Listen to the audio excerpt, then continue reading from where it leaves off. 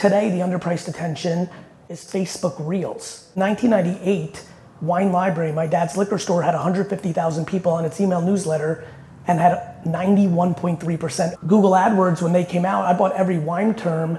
People forget, but they were 5 cents floor for about 8 months or so before 10 cents became the floor. And literally I owned every word, from wine itself to Silver Oak to Chateau Lafite. And I was able to build a very large business for my dad with very little capital because I was able to understand where the underpriced attention was. And I was able to understand how to fill that underpriced attention with the creative. This is the Gary V audio experience. Great to have you here, Gary. It is truly an honor for me personally. I don't know if you remember, I think we brought it up, but probably not in a long time. About 15 years ago when you had Wine Library and my brother and I were starting our alcohol brand Vive, not to be confused with V, but we could have been partners maybe back then. We reached out to you and so it's an honor to share a stage with you and come a long way since a couple of adult beverage guys. Congrats on everything. Thank you. It's really nice to be with everybody. Per the last panel, but one of the things that I really have always respected a ton about you is the kind of the grit and the hustle, and it doesn't have to be burnout, but per the last panel, it was really interesting to kind of think that those are some of the qualities that I think you really embody. So anyways, moving to the future, what are kind of industries or areas that you think are really going to be disrupted in the next 5 years? Like what will surprise us, or what do you think no one kind of sees coming right now? It's ironic given the makeup of the room in here. I actually think, which is unusual by standards of the last 2 decades, I think almost no one here is going to be surprised about the disruption in the next 5 years, because I think the aggressiveness of how big the technology and movement of AI is, I'd be shocked if people here would be surprised that literally everything is in play to be disrupted given the nature of how large this innovation is. I think this moment that I think we're in is a little bit more similar to the late 90s, early 2000s, when it was obvious if you were paying attention, or in a room like this with the kind of people that are in this room, that this internet thing was really going to disrupt everything. I think the question becomes timing. When I hear the 5-year question, it's not what's going to be disrupted. The answer is everything. It's in what pattern, right? Bookstores were just really unlucky first. And then people that owned medallions on cabs 15, 20 years later. So I think for a lot of us in this room, it's an interesting time to navigate our decisions and our opportunity costs and our investments and what we want to get into, because there's just a lot going on. Not only the acceleration of technologies that we've been waiting for or aware of. There's many people here. I remember 4 or 5 years ago looking at a lot of AI companies, and even with my slightly solid, somewhat dangerous understanding of technology, I realized half of them were really just APIs being put together and were bozo, or maybe on a good day some ML stuff, but not really there. And then here we are, and this is the year where you're really seeing stuff and you're like, this is what we were talking about 6, 7 years ago. So I think, look, just things I think everyone should be thinking about here. I was born in the former Soviet Union. There's a lot to that, but I think one of the things that it reminds me of is, like, people in the 50s, 60s, and 70s around the world didn't go to all the places around the world. Like, if you were an American in 1972, like, you weren't going to Yugoslavia. And I think we have a major rise of nationalism and geopolitics and BRICS and the US dollar and this. And so I think another thing that will become more clear over the next 5 years is, like, the world's changing in front of us, and that's going to impact the way we make investing decisions and life decisions. So I guess to answer your question, I think everything is in play, and that makes it harder or more exciting depending on where everyone here is in their cycle. Well, on that note, as a master of the medium, how do you kind of see social media evolving in the next decade? It's funny. I'm not really that obsessed or overly emotional about the concept of social media in the way that I think maybe some would think if they've even spent a second paying attention to what I'm up to. I'm obsessed and focused on the concept of where attention is. So if I started my marketing firm in the late 90s, we would have been an email marketing, Google AdWords company, right? It's actually really fun visually. I'm seeing two of the more handsome men in the room, Tim Armstrong and Ben Lear. One was very prolific in email and one was very prolific in Google Ads. And that would have been my firm in 2000 because I knew that was underpriced attention. For some of the OGs in this room, in 1998, Wine Library, my dad's liquor store, had 150,000 people on its email newsletter and had 91.3% open rates. When Ben started Thrillist, there was no chance he could achieve that because the medium of consumer behavior had shifted and marketers like myself had ruined email for other people and they could never achieve those numbers. Google AdWords, when they came out, I bought every wine term, people forget, but they were 5 cents floor for about 8 months or so before 10 cents became the floor. And literally I owned every word from wine itself to Silver Oak to Chateau Lafite. And I was able to build a very large business for my dad with very little capital because I was able to understand where the underpriced attention was. And I was able to understand how to fill that underpriced attention with the creative, whether that was the copywriting back then. Today, the underpriced attention is Facebook Reels. Right this second, as we sit here right this second, scaled underpriced attention to market in America and many parts of the world sits on Facebook Reels. The amount of people talking about Facebook Reels is like 7. And so, just to clarify, when you say Facebook Reels, you mean Instagram Reels? I sure Facebook? don't. Mm-hmm. Just clarifying. I knew that, of course. I sent a company-wide email the other day, which I rarely do, but I'm like, I need everybody to get focused on Facebook Reels immediately. Literally half my company emailed me back. They're like, I don't even have Facebook because I have so many people under 26. And literally, it was quite enjoyable to reply back to them like, you know how you've been shitting on everyone for not knowing TikTok? Well, now they're gonna shit on you. And so, I think for me, what do I think about the next 10 years? I think it'd be stunning if we didn't have a decentralized social network at scale in 10 years. I think that's an elephant in the room that will be really interesting to see. I think with AI and deep fake and all the stuff that we're about to deal with, I think decentralized servers, Web3, is about to really start showing people its value, improving provenance. I think we're all very aware of people's cynicism and politics that come along with centralized social networks. So even with Blue Sky and what Jack's up to, I think it'd be shocking if in 10 years we don't have a decentralized social network that's successful. I'd be surprised if 2 or 3 more Snap or TikToks didn't come along. I think I view social networks kind of like I view very successful TV shows like Seinfeld or SNL, which is having a long run. Like there are going to be platforms that come out that have 7, 10, 12-year runs, but then like nightlife, like a club or a restaurant can only stay so hot for so long because the next generation kind of wants their own place. So I think when I hear that question, I think over the next 5 to 10 years, you'll see another emerge because Gen Alpha is going to need their spot and they're going to make fun of TikTok the way the TikTok generation made fun of Instagram, the way the Instagram generation made fun of Facebook.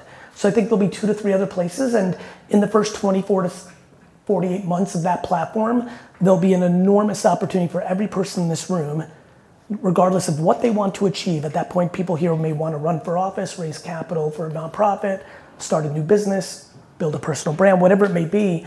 In that 24 to 48 months, there'll be an opportunity to outflank. And I think what continues to happen in my professional life, the Fortune 500 advertising landscape, is the biggest brands in the world that spend the most money are incredibly slow because they run on fake reports. And so they don't know how to justify the ROI of new platforms. That will continue to be the arbitrage until that world changes, and I don't see that changing very quickly. And so that's where a lot of opportunity for all of us continues to be, and so those are some of the nuances I expect. Yeah. This is what you're pro. I think you answered my next 2 questions already. I was going to ask where the marketing dollars will go. You gave us the Facebook Reels tip.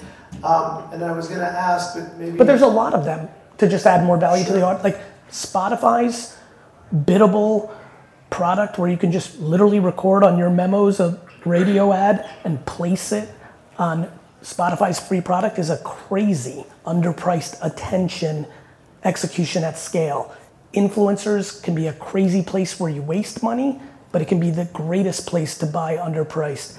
Even traditional mediums, outdoor billboards, when you don't buy them on contract, you buy them remnant when they're available for 2 months in between two contracts, are a remarkable arbitrage on getting attention for what you want versus what you pay for. So, I think the more this room can think about day trading attention, that this is not a set it and forget it, it's the way it is. It's a constant moving variable. I think that can service people well, because at the end of the day, regardless of what anyone is doing in this room, the one thing I'm sure of that connects everyone is you're trying to find mediums to let people know about it so they do the thing you want them to do.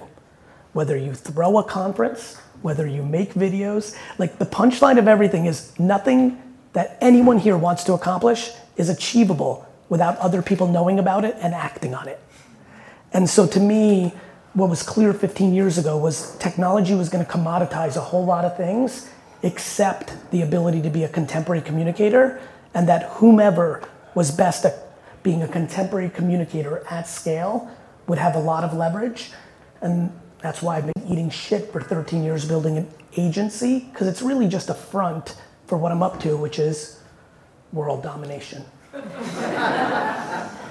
even know how we build on that, but I have lots of thoughts on how the things that you can't replicate with AI are some of the things you're talking about, contemporary communication, real relationships. But you've given us some really interesting things to focus on. I'm going to try and trip you up here. What is something worth not investing in kind of coming up in the next cycle or two, whether it's an actual monetary investment or more an investment of time? Well, I think the thing I'm talking about is being great at communicating today. I think what's very obvious in my corporate world is that people are obsessed with yesterday. They still want to do a television ad as if anyone on earth watches them. And by the way, just to give you context, $80 billion worth of media being bought for television, network, and cable ads, let alone the money that's being spent on making the ads. I think the place this kind of room gets kicked up on is why last year in the hype of NFTs and the things that were happening, the place where I was trying to stop a lot of friends were going to was the metaverse, because the humans weren't there. This room, this energy, this DNA doesn't get caught up on believing in yesterday. It is believing in tomorrow too soon. So the place not to invest in is, we are aware that these technologies are in place, but pay attention to what the consumer's actually doing versus what you'd like them to do because you wrote a check, which is just a killer. And I appreciate the reaction from several of you. The place that is just so obvious to me is like, you wrote a check and now you want it to be true. It's much better to be thoughtful before you write the check if it is true. And I think when you list the things that I've invested in, I became a worse investor over time. In the beginning, when I was writing checks, all I was doing was based on like, oh, this is happening now, and like people don't see it. And then over time, you make a bunch of good investments, you get fancy, and you think you're good at something. And I had to recalibrate back, and now I try to, if I'm writing a check, it's like, it's actually happening. Not, it might happen, it could happen. And so, people are gonna get caught on VR being too early. People are gonna get caught on a lot of things. The other thing is people get caught up in headlines, and they're not actually educated in the craft. I am uncomfortably bullish on, I think of AI like oxygen. It's done, it's a foregone conclusion. And I'm putting in a ton of work to understand it, but I've been very patient in writing checks, because it's no different than when I was bullish on social networks when I saw the MySpace thing. I don't know if a lot of you, looking at the crowd and knowing some faces here, you'll remember, it wasn't MySpace and Facebook. It was MySpace, Facebook, Orkut in Brazil, Tim. It was High Five, it was Tag World. We had niche social networks. Everybody remember Dogster? We needed a social network for our dogs. And so what's gonna happen right now is, over the next 24 months, the enormous amount of checks and money and time and energy people are gonna put into AI companies, where the decision maker, A, doesn't even understand the technology as well as they'd like to think, and B, doesn't realize that almost all of them are commoditized, and that the people that are actually going to win are going to be far more based on the operators that drive the car than the car that they're building. And so I would say that people need to be very thoughtful during this next half decade because there's a lot of new, really substantial technologies, but just because it's happening doesn't mean it's gonna work out. It's similar to why in the height last year of NFTs, I started going completely the other way and making videos saying 99% of these things are going to zero. The macro of an NFT is right, but the individual projects weren't. No different than sports cards. We were just talking like sports cards or art are good investments. The problem is for the 7 to 50 people that in this town 80 years ago that were smart and bought Jackson Pollock, there was thousands of other people that bought Jackson Schmollick and lost a ton of money. Like, yeah, Michael Jordan's rookie card is worth a lot of money, but 99% of athletes are not. 99% of AI startups are gonna fail. And so I think people need to be thoughtful. And you need to get more specific. I've literally had a friend come to me 10 years ago and said, we need to invest in water, it's the future. I was like, well, of course it is, but it's water, just like AI is. That's exactly right. But I think, you know, like this is where we get caught even when we're seasoned and good. We get excited, you're like, oh, I like this, I know this space is happening. Just have to be, in times like this, especially, and I'm sure people have noticed this, the speed in which these companies are popping up is extraordinary. Like, you know, I look at something that like AI creative is extremely fascinating to me. But the second, like I spent 5 minutes a year ago looking at Midjourney, there was like 20 other competitors I didn't even know existed. And like, by the way, there's 20 popping up a day right now. Because the technology itself is fascinating in the speed in which it can matter. So I just think people just need to be thoughtful during this time. Yeah. Last 2 lightning round questions for you. You know, you mentioned a little bit again ahead of your skis or a little bit of, you know, a little bit of maybe hubris that we all kind of see ourselves in when we have some good investments or good whatever. How do you view luck? I mean, going back to the last panel, I just love your grit, I love your hustle. Are you like a chance favors the prepared guy, or how do you make your own luck, or is it something different? The way I look at luck is based on how the person that's deploying the word is weaponizing it. Oh man, that was good. Well, let's talk it through. Like, what do I think about luck? I was traded for wheat. I was born in the Soviet Union. The way I got to this country where entrepreneurship is put on a pedestal versus what happened to both my grandfathers, which was by being entrepreneurs in Soviet Russia, they spent meaningful time in jail. So I get here and get to stand on fancy stages and hang out with cool people. And my mom's dad spent 10 years in jail for selling like sausage for tile. So what do I think about luck? I think it's fucking real. Like, you know, your mom and dad had sex at the right moment. That's why you're even sitting here.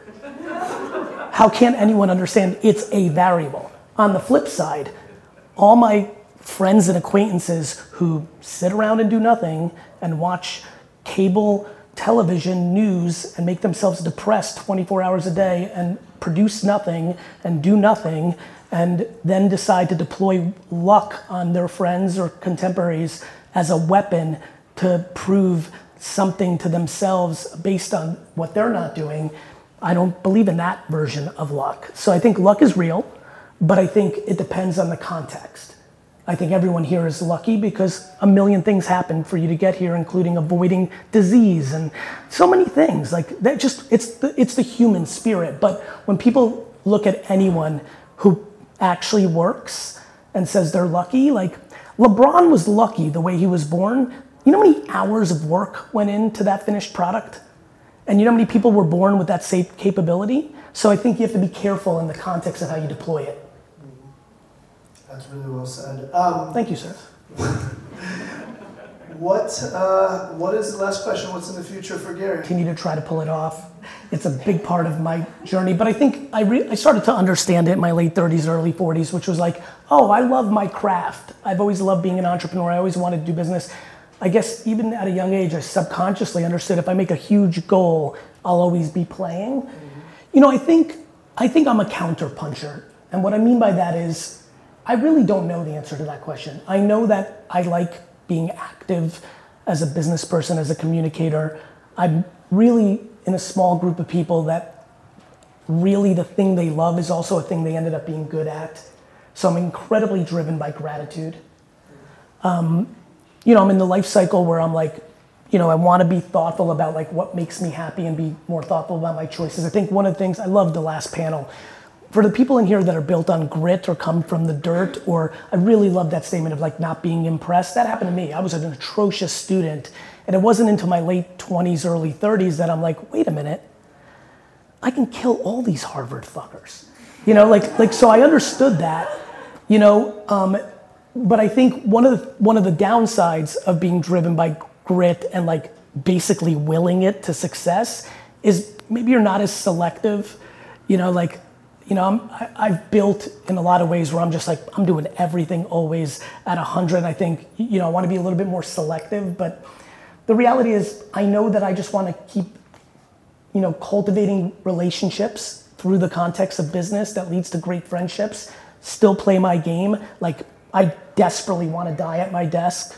And what I mean by that is like, I don't know what to do if I'm not like being active. Like I don't understand being 91 and like, I don't want to fish, you know, so I kind of anticipate always doing, but like, you know, I just want to do stuff and then I want to communicate about it with the hope, you know, I'm incredibly affected by the way I was parented. And I think when I analyze why do I put myself so out there, I realize that the words out of predominantly my mom, but a good part of my dad, the words that were said to me formed how I rolled.